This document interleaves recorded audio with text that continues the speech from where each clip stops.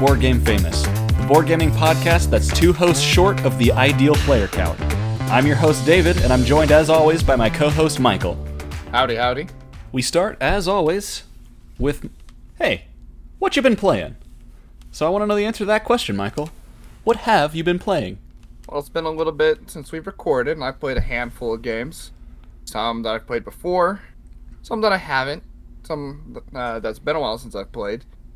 But, the ones that I want to talk about is, I played Exodus Paris Nouveau for the first time in a long time. That's published by Indie Boards and Cards, released in 2018.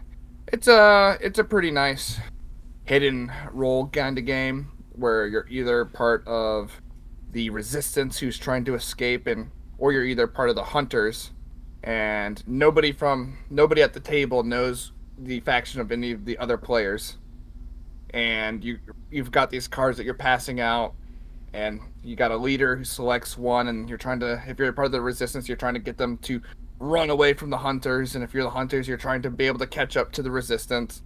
And it's played over 7 rounds, and it's quite easy to hide who you are in sabotage certain situations. It was a lot of fun. So that's another Mafia style game? Yeah, another Mafia style game. And then I played Mysterium. We had someone who has always played as a psychic detective, but he wanted to be the ghost for the first time. And so in this game, it's cooperative, and you have one person who's this ghost who has been killed, and he's trying to pass out these vague clues to all these psychic detectives to figure out who the suspect is, and the place, and the murder weapon, with these vague clue cards that are kind of like Dixit, if you've ever played Dixit, in the design of, very fantastical designs on these cards. Yeah, that company likes to produce games that all use these strange art, esoteric, and I'm surprised at the amount of game systems they've come up with that function off of just this strange, goofy artwork.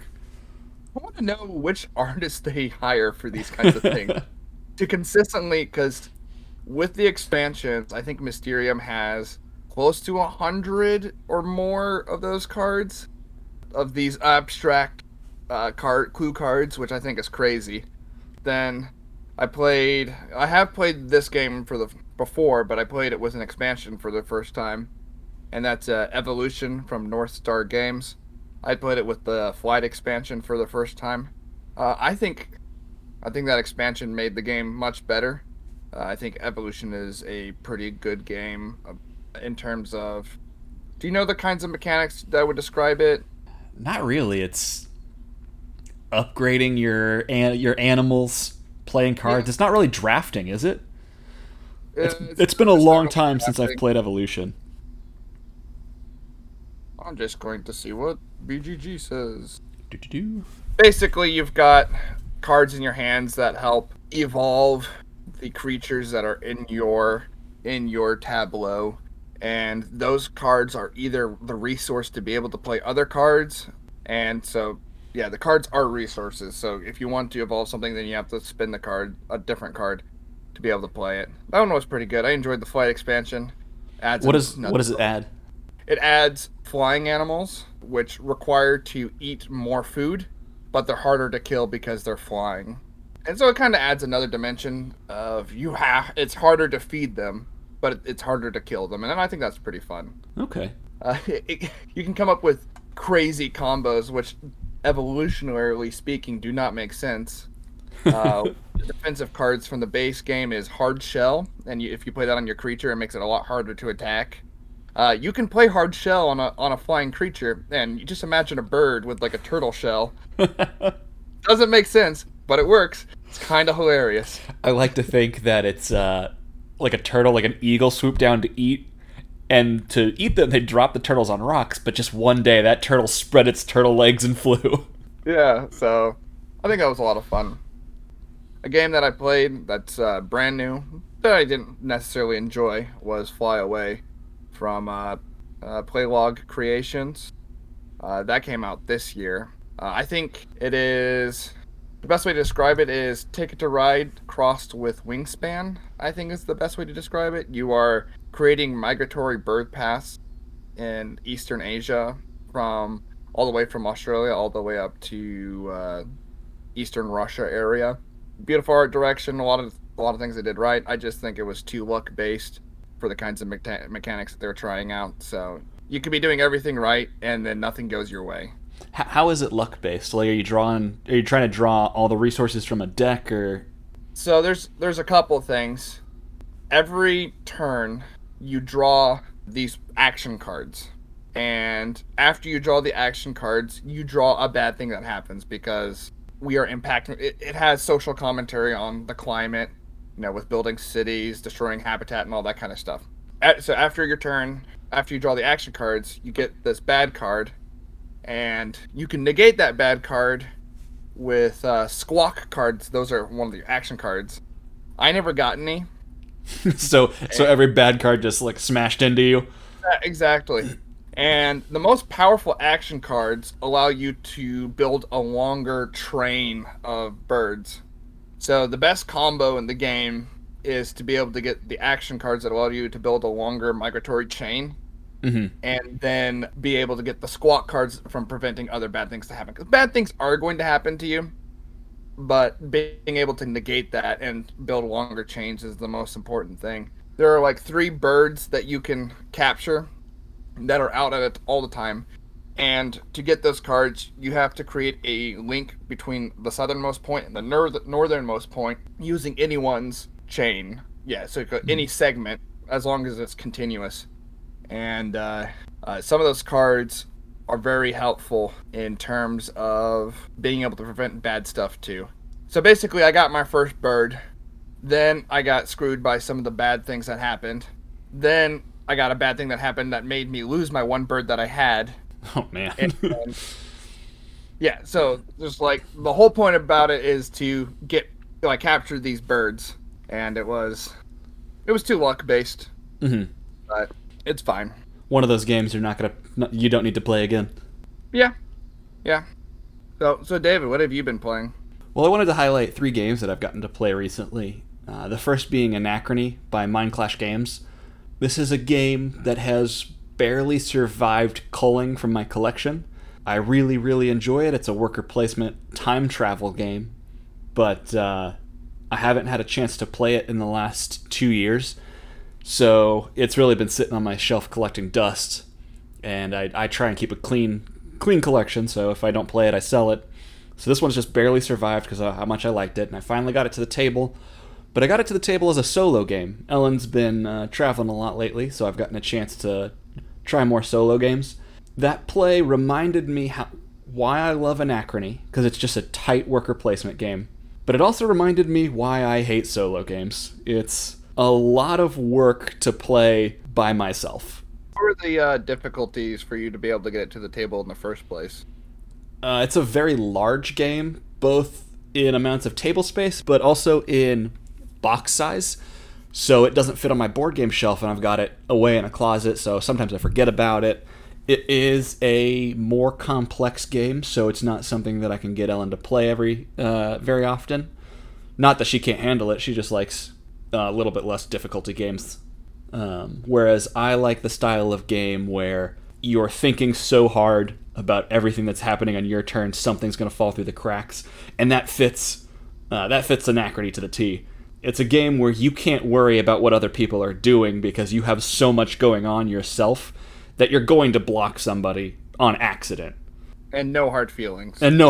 Because they're going to do it to you later. And it's just not going to be on purpose. Everybody's fighting for very limited resources, and it's something I really enjoy. But a lot of the people in my gaming group don't like it. It takes a few hours to play as well. So, is this the biggest, heaviest solo game that you've ever played? Oh, yes, by a long shot. But I had heard great things about the solo mode, and I can see solo players liking it. It's just not for me. It's just not a solo mode that I'll be going back to anytime soon. Which is a shame, because that might mean that Anachrony doesn't stay in my collection for much longer. I recently also got to play Twilight Imperium 4th Edition from Fantasy Flight Games. It is a long, epic space opera experience. Takes It usually takes us about 6 hours to play, but this was by far the longest it's ever been. It took us about 10 hours to get it done, and it resulted in my second victory in the game. I get to play this about twice a year, ever since it came out in, I think, 2017, so I'm sitting at about 8 times playing, 2 times winning. That's not bad. That's not bad at all. That's not a bad split right there. We were talking about how we've both have had games where we've done very, very horrible, getting 3 points by the end of the game, and we're sitting there for hours, and yet you just want to come back for more. Oh man, it's so much fun. We always make a day of it. We went and got Didi Mao, our favorite Vietnamese restaurant nearby. Shout outs to Didi Mao. It was just a great time had by all, but we were all playing so well that the game lasted hours longer than it normally does. One of my favorite things about the game is every game has an experience. Every game has a story to it, and the story behind this game was one of the players got control of Mechatol Rex, and they planted a PDS down on it. So they had 1 infantry and 1 PDS on Mechatol Rex, which is just a giant space cannon to defend the planet. But they had upgraded their units and gotten technology upgrades that PDS got to fire 3 different times when people entered the system. And also, when you try and land on the planet with your troops, it got to fire 3 different times. So I was the person trying to take control of the middle of the galaxy, and I never did. Because of that 1 PDS, I'd send my fleet in, and it would shred my fleet in half. I would limp through the battle, fight off any ships he had in the airspace, and then when I would try and land troops, it would shred through my troops as I tried to land them. And then the final game I got to play was a game called Meadow by Rebel Studios. That came out this year, and it was something I was really looking forward to because it's a really pretty game. It's about taking a hike and just looking at beautiful scenery. It's got a mechanic similar to that of Quadropolis, where you've got a grid of cards, and you have arrow tokens that you can put around the outside of this grid. And each token has a number on it, 1 through 4, and that tells you how far into the grid that you go to grab the card, and that's the card you get to add to your tableau. And the cards are things you find in nature. They're terrain types. Then there's observations of wildlife or landscape tiles. If you're going walking a country garden, there's cottages. And then there's discovery tokens that you find along the way. And you're playing these on top of each other. Because each card has a little symbol on it, and other cards have required symbols. This has to be in your tableau, in your meadow, before you can play it, and you play this on top of that. And it all makes sense for the most part. Like, you've got a little caterpillar, and on top of that you can play a butterfly card. On top of the butterfly card you can play a spider or a flower, and things like that. My favorite part of it was it breaks down a little bit with theming-wise, because every discovery card is something like this is what you found on your walk. So, for example, you could find this really cool looking stick, but you need to have a tree in your meadow, or you can find these you can find these feathers, but you have to have birds in the meadow. There was one that was, you found this really cool toy, but there had to be a cottage in your meadow. Did I just steal that toy? Did I just take that toy from these people? This is mine now. I found it on my walk. Finders keepers. Them's the rules. And just the way it was really silly because the way the tableau was built out, there was one cottage. It's obvious who this horse belongs to. Nope, mine now. But overall, you found it very, very fun. Yeah, I found it really enjoyable. I was very worried at first by when I was opening the game, because the box is a little thin, and I judge games based on the sturdiness of their box. Shoutouts to Glass Road, Everdell, and Alien Frontiers. Those have 3 of the best boxes in board games that I own. Not like insert wise, just a nice sturdy cardboard.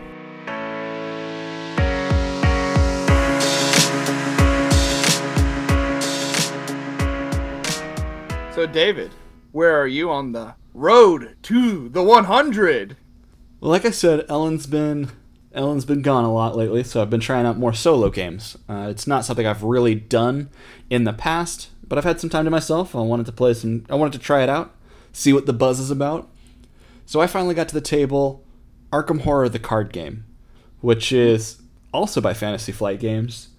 It's one of their bigger lines. They've rebooted it a couple of times. There's a bajillion expansions, and it's a very thematic card game set in the Cthulhu universe where you've got a deck of cards and you need to fine tune your deck of cards to face the eldritch monsters that you're going to be fighting in whatever scenario they have set up in front of you.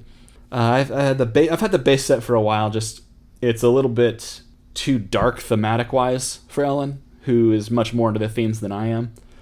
So she never really wanted to play with me. So I got it to the table while she was gone. The first 2/3, like the first 2 acts in the box, were incredible.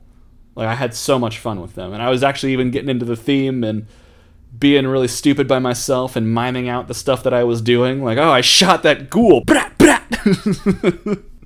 But and then it got to the 3rd act, and I had heard that this game was difficult. The 3rd act, I don't know if it was the way my character was set up, but I only had the experience to buy like 1 or 2 cards by the time I got to the 3rd act, and I just was a smackdown. It just beat me down incredibly hard. I tried it like 3 different times, which you're not supposed to do because the game says, oh, your character dies? Oh, just create a new character and move on, which is not something I've always been huge on. I don't really play role-playing games. That might have a little bit of an effect on it. So it just wasn't for me. It was a tough co-op that I played by myself. It was just too hard to the point where I was like, there's no point in playing this. It's not fun. So I actually ended up selling it. That's fair. I think a lot of the horror games, the horror series, if you will, from Fantasy Flight Games are pretty hard. I know people who enjoy that kind of thing, trying scenarios over and over and over again until they finally get it to work. It works. It's a functional game, and the storytelling's pretty good. That last scenario, the big baddie, or not even the big baddie, some of the big baddie's minions showed up and just smacked me down hard. I think it's a game for a certain kind of person. I'm too much of a Care Bear. I'm not that confrontational, so it's not for me.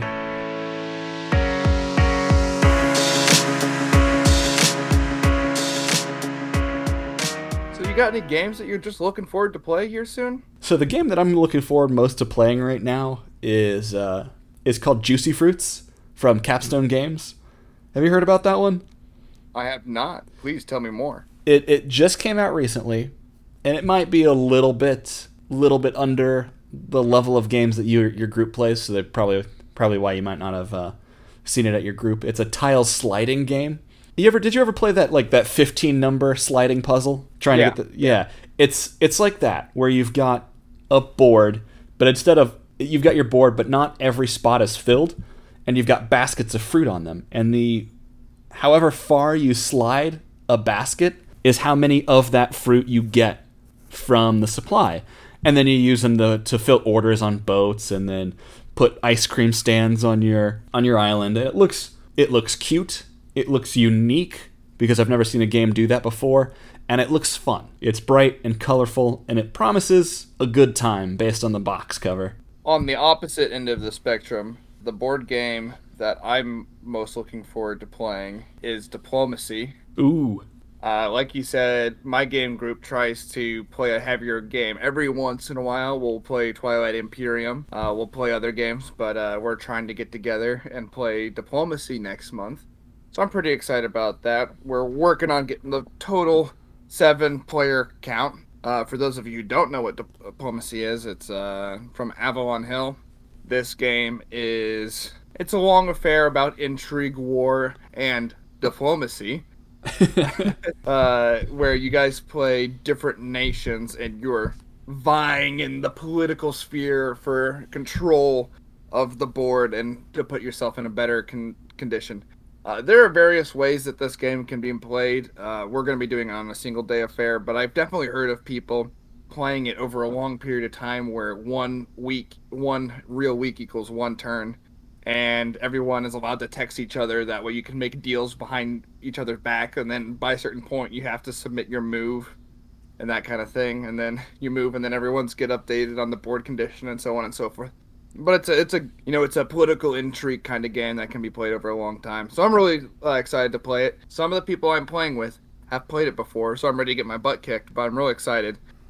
We have not chosen our nations yet. I think we're waiting to get the full 7-player count before we do so. But we've joked about wearing silly hats representing our country to play the game. So we'll see. But I'm really looking forward to playing it.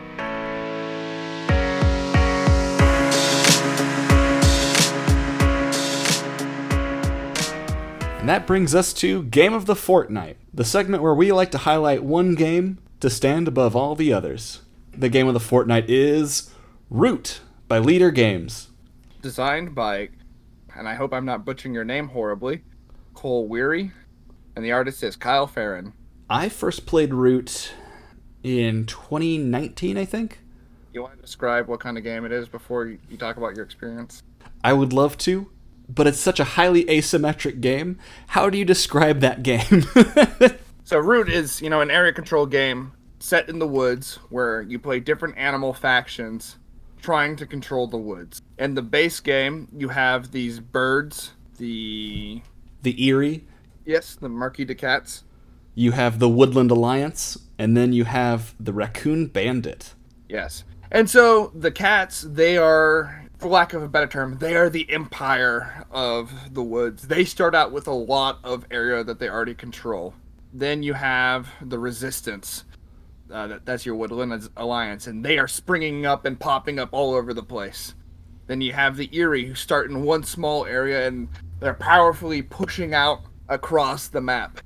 And then you have the Vagabond, the raccoon, who just pops up and does his own thing. He's technically not playing the area control game, but he is playing. He's just trading and profiting off of war. Exactly. It's an asymmetric area control game with cute woodland creatures fighting in the woods. Yeah, all the pieces are so adorable. You just want them to get along. Yeah. I first played it in 2019. It was a 3-player game that I got to play at Geekway, and my friend Aaron immediately bought it. So I've had a chance to play every single character in the base game a couple of times, to the point where I think I have actually played by the correct rules at least once at this point. And I say that because every character plays so different. It's hard to wrap your head around one character, and then you look up from the board and go, I'm sorry, what are you doing? How are you doing that? Because everybody's playing their own mini game. And it's just, there's a lot of rules in this game, but it all comes together in a worthwhile experience. It is fairly challenging to learn because that rule book does nobody any favors, but muddling through it several times, I've had a really enjoyable experience with it. And I think one of the important things of not only do you have to muddle through the rules, because it is asymmetric, you really need to understand what the other factions have to do to win. And so not only do you have to understand your faction, you have to understand how you can defeat the other factions. Like, why are the Marquis de Cats building all these structures all over the place? What does that get them? I don't understand what the hell they're doing. All that kind of stuff. It's like, oh, what alliance? Why the hell are they popping up right here? What's going on? How do they suddenly just take over this clearing? Yeah, this is one of those games where I did not focus on winning at first. It was one of those where I just focused on learning the mechanics of this one creature. I was playing as the Vagabond. So I was just trying to learn the mechanics of that. And then the next time I played, I didn't play as the Vagabond. I could, one, help the other person who was playing the Vagabond. I go, oh, this is how you do that, this is how you do that. But I understood their end goal. So this is definitely a game that warrants repeat plays before you really start to enjoy it. Yeah. And it's come out with a couple of expansions. The only one I've played is Riverfolk. It adds, I think, some different Vagabond characters that you can play as well as 2 new factions. One being these otters who ride up and down the river trading, which can help give your faction an advantage with the resources that you gather. They are a bunch of religious fanatics, and emphasis on the fanatics because their pawns are a resource. So whenever they get killed, those pieces on the board, instead of being put to the pool for recruitment, those get put on their board as a resource. for all kinds of religious fanatic things that they want to do. And that's pretty fun. I think it definitely adds a lot to the game. I haven't played the Underworld expansion yet, but I'm hoping to sometime soon. I haven't had a chance to play either of the expansions. I think it's great with just the base game. There's a lot to explore there. I do think it's great with the base game. My only thing is, I would not play it with max player count with the expansions. Max 4 players. With the expansions, you could theoretically play it with more. I think that the Woodland Alliance has one of my favorite moments in board games, where I was playing as the Woodland Alliance, and they're one of the more difficult factions to play. Like Michael was saying, once they start popping up throughout all of the forest, the other factions have to stamp out the Seeds of Rebellion as soon as it starts, or the Woodland Alliance might run away with it. And I had never played the Woodland Alliance before, so I'm putting my tokens out to try and raise the Seeds of Rebellion, and everybody's coming around and stomping out my tokens, removing them from the board.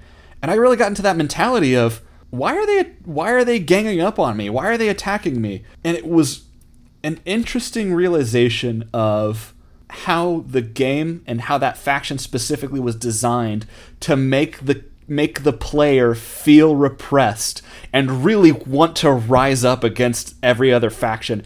And it was just an incredible realization that, I mean, I tip my hat to the designer for making me feel that way in a board game. Just like really trying to push, this is your role. I don't normally get into the theme, but he made me feel like a repressed woodland creature. Did you end up having some successes as the Woodland Alliance? I did, because as if somebody removes a token from your board, you gain sympathy from the other creatures in the woods. So you get cards, which is another major resource in the game, added to your pile. And as people start stamping out your tokens more and more, you get more and more sympathy, and you can start exploding outward like that. And it's just, it was very fun to play through that character. And I'd like to try the Woodland Alliance again. I think you would really enjoy the Lizard Cult. Yeah, based on your description, that sounds like a lot of fun. Yeah, the Lizard Cult kind of feels like the Sparrows from the Game of Thrones series. Okay. Yeah, the only problem is the person who bought the game doesn't believe in expansions like I do. So I don't think he owns a single expansion to any of his board games. When's his birthday? It was in April. It might have to be a Christmas gift. This is where I like to introduce a new segment, the Board Game Famous Gold Star Award, where we award games that we think deserve all the attention and praise and whatnot.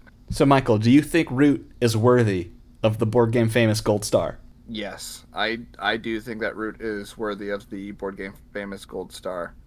I've played it many times. And even when I lose, I enjoy playing it just because of the interesting moments that happen in the game.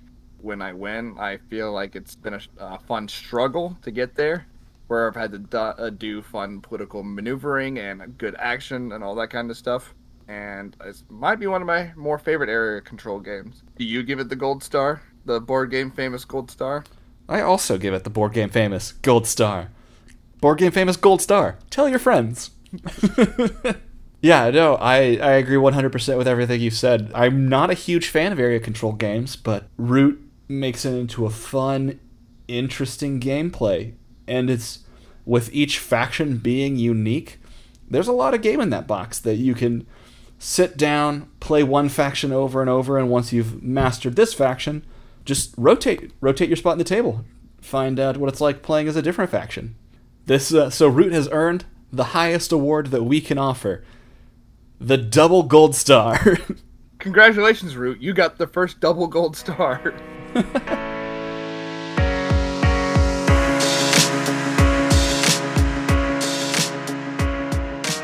Now on to Brother Banter. In this fortnight, I'd like to talk about deluxe editions. Getting the fanciest bits you can for your board games. Alright, I'm just gonna come out of the gate and say that I love deluxe editions. Quality components just make games feel good. I love the metal coins and the specialty resources from Scythe. I love the special components in all kinds of games. The thing I don't necessarily like about deluxe editions is they're often limited quantity where you can only get them. Deluxe editions also being equated with the collector's edition, where you have to get it from a special Kickstarter, because I don't Kickstart a lot of games, or they're a limited run, hence the collector's edition. I understand why they do that, but in general, I like board games with good components, and if there's a board game that I like, I want the best version of it. I also like deluxe editions. I was talking about Anachrony earlier on. I did back that on Kickstarter. That's one of the few games I have gotten from Kickstarter. I did end up getting the deluxe edition, and it comes with giant plastic mechs for each faction in that game. And they add nothing to the gameplay, but they just feel so good in your hand, and they look so cool on the table. What is the favorite deluxe edition game that you've ever played? Or just favorite deluxe edition? I honestly haven't played too many deluxe editions of games, mostly because I'm a cautious buyer, and I don't typically buy deluxe editions. One of the reasons I like deluxe editions is I like the option of having that premium choice for people, but I sometimes will go for the cheaper option just to try it out, and then I will buy the upgrades later, which is what I did for Everdell. So I didn't know if I would like it or not. I missed out on the Kickstarter, so I bought the retail edition, and I've gotten most of the Kickstarter exclusive deluxe editions later on throughout the life of the game.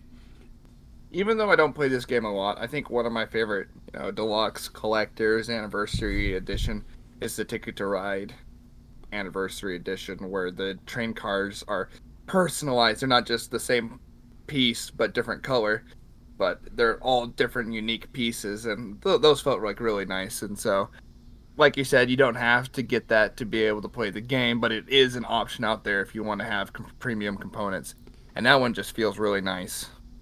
I don't like deluxe editions that include more content, because that's not fair. Exactly. And then I also don't like it if a game is only released in a deluxe edition, as was the case with Eagle Griffin's reprinting of Rococo. The only version you could buy of that was the deluxe edition, and I think that ran you about $100 for what was originally a $40 to $50 board game. And based on how it looks, you're getting your money's worth there. But I've always been a try before you buy kind of person, and that just makes the barrier to entry a lot harder for me. Yeah, board games are already kind of expensive, which is why I agree with you that, yes, I love premium components, but premium components are not necessary for you to enjoy a game. Right. If you're only releasing it with the most fanciest of plastic figurines, the most fanciest of resource components, of all these kinds of things, special board that's, that has the holofoil whatever on it, and that's the only version that's available, and it's worth $80 for a game that could have been made for $40, maybe you should reconsider. Yeah, but if you've got a game that's running alongside the deluxe edition, I'm perfectly fine with that. I'm perfectly happy with that. So how do you feel about deluxe editions containing like some, frivolous booster cards? For example, Terraforming Mars, some of the special editions that have released, or they've had special promos that include the promo cards. If it's just a few cards, that doesn't bother me, but I do know it would bother like completionists. I have sought out like booster packs of cards for Everdell that were included in the original complete edition of Everdell, but I play with them far less than I realize, so it's not a huge deal. I've been getting more deluxe editions lately, just because Ellen really loves components, and it increases her enjoyment of games, and it increases mine too. I shouldn't say it's like Ellen's making me shell out for the deluxe edition. No, I enjoy it. Yeah. Whenever your resource components are nice, non-flat cardboard pieces that you pick up or whatever, like the deluxe resource components for Everdell are very, very nice. It just feels good to sling those around. I think most of those are from the base game. You stand corrected. Like those are just really quality components. All right, Evergill, you just have quality components. They feel like deluxe components, but I was wrong. I bought the deluxe edition of Canvas by Road to Infamy Games, and it's an art game where you're stacking these clear cards, these translucent cards on top of each other, and they all have bits of artwork on them, and once you stack them together, you've created your painting. And one of the components that came with the deluxe edition is a little tiny little easel for you to prop your art up on to display it to the table. It has nothing to do with the gameplay. It barely functions properly, but it's really funny. I want it. I want it.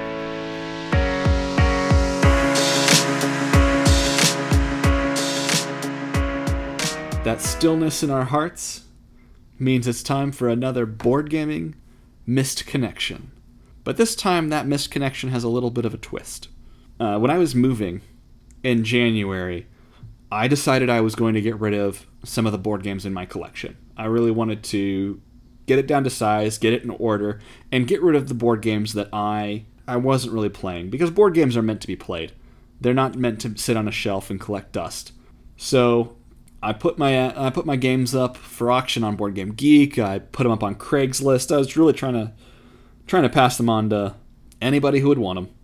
And somebody contacted me on Craigslist, and we met up. He bought, I think, 2 or 3 of my games, and we started talking. We had very similar tastes in games, so we were chatting for 20, 30 minutes, longer than your normal Craigslist interaction happens.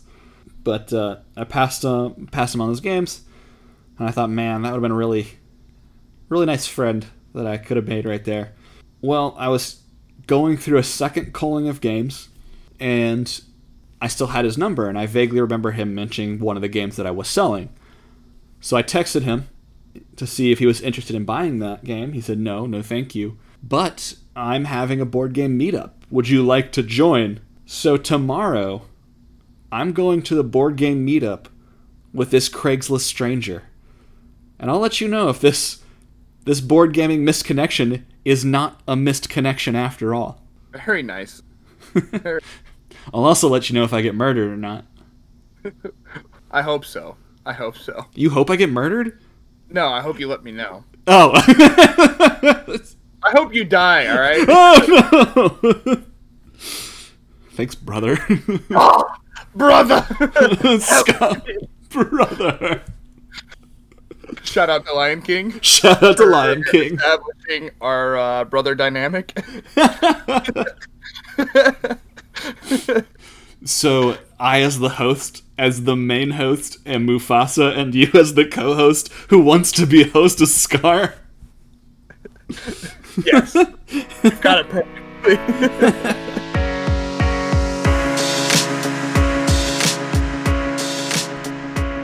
Alright, I think it's time to dip into that mailbag because it's mail time! And this week, the question from our listeners is, which games have you played that ended up being the biggest disappointment? So not necessarily a bad game, but a game that you were really looking forward to, and it just didn't pan out the way that you had expected it. That's easy. Wingspan from Stonemaier Games. And not because it was a bad game, but just because I expected more of it. I sold the game to my friend, and we still play it. It's just the fact that it was one of those games that was really hard to get. There was a lot of news going around about the scarcity. I was one of the few people who was able to pre-order it through my local board gaming store. You know, I was the guy, whenever I went, was telling me, oh, hey, it should be here in a month. It should be here in a couple weeks. It should be here next week. Finally getting the board game after all this scarcity, playing it once. I was like, oh, yeah, that was fine. That was good. That was just... And this is literally all my fault. It's not a bad game. It's just I set unrealistic expectations from all this news and hype and all that kind of stuff. And I enjoyed it, and but I immediately realized that it's not something I wanted in my collection, but I wouldn't mind playing. So I had a friend who wanted it more, and I happily sold it to them, and no problem for me. The biggest disappointment for me was probably the game Seventh Continent by Serious Pulp Games. It's a French company. I backed it on Kickstarter from the original Kickstarter. I got in on that, and it was delayed probably a year and a half from the expected deliver date. So it was 2 or 3 years that I waited around for this game. Like, the anticipation just building, reading the stories, how it looks so cool, where it's this giant map game that you're exploring.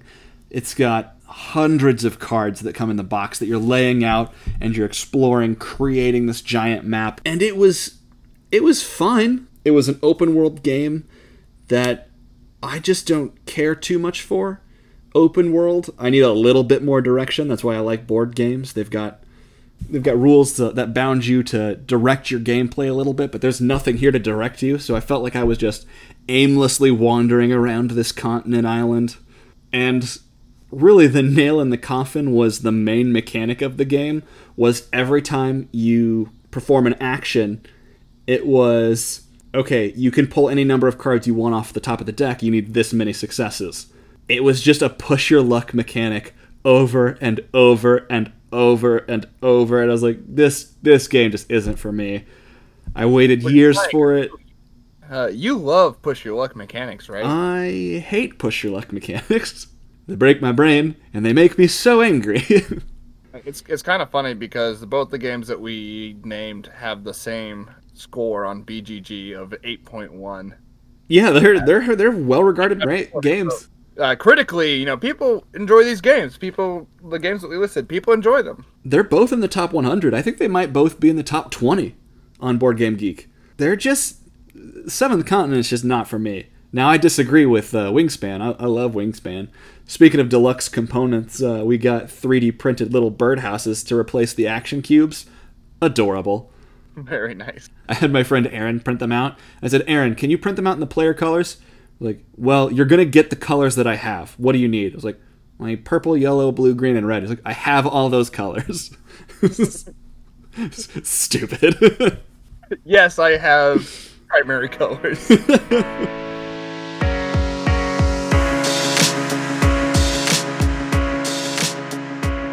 We have now come to the end of another podcast. And it's a sad end. But, excitingly, those two other brothers who are not as good as us, the brothers Murph, they have finally acknowledged our existence. And we shall be kicking their butt at a game because we backed their Kickstarter. We gave them money. They had a tier level that said, oh, pledge this amount, we'll play a game with you. And I went, you're damn right you will. I mean, you're darn right you will. We paid the brothers Murph to show them how much of a loser they're going to be compared to us. You know what? Money well spent. Money well spent. So keep tuned, listeners. If you have any comments or questions, please email us at boardgamefamous@gmail.com. Nobody's used it yet. You could be the first. We also have a Discord, which is in the description below this podcast. You can join us and share memes about board games, talk about what you're currently playing, and don't spoil those legacy games that you're working on. Goodbye. Goodbye.